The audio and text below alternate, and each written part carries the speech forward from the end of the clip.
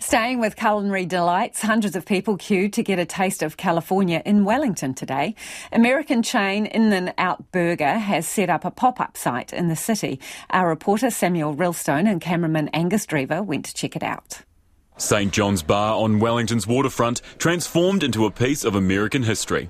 Wellingtonians were in and out of the doors from 9 a.m. to 3 p.m. today to get a taste of In-N-Out Burger. The iconic burger chain opened in California in 1948 and now operates nearly 400 locations across the west coast and southwest of the United States. In-N-Out Special Foreign Events Manager Luis Hernandez and his team were flown out from California to bring the experience to the capital. We do these global marketing tours throughout many countries. So again, we're here to bring the Double Double to Wellington, and a huge success today. The Double Double is what we're known for.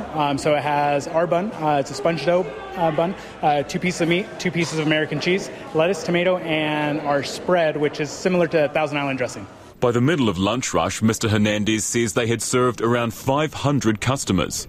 With a wait time of around an hour and a half, the hype certainly had to be worth it for these lucky Wellingtonians, some even going the extra mile just to get a bite. I'm doing like Lent. I'm trying to be vegetarian for Lent, but now I'm not, so it was pretty good. Yeah, I recommend. We were supposed to go to university this morning, but we decided this was more important. The mystery of it all, it's fresh and new and something I've never seen before in Wellington especially, Californian Matt says In-N-Out was a big part of his childhood.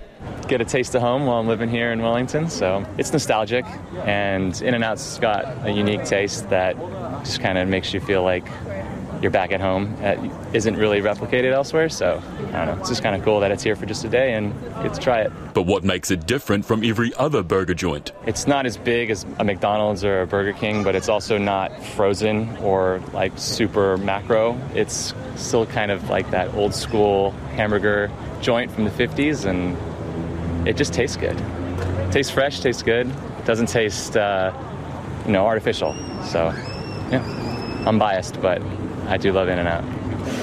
So, time to see what all the hype's about.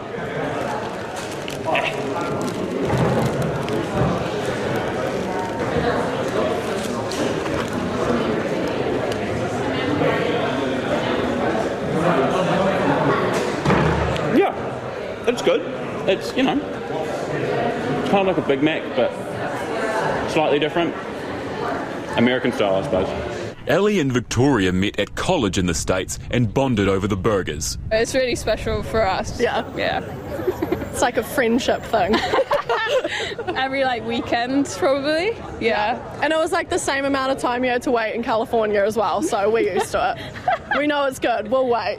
Luis Hernandez says there are no immediate plans to open an In-N-Out here in New Zealand, but pop-ups are a good way to measure interest. All this talk of burgers and Michelin stars is enough to make a person's belly rumble.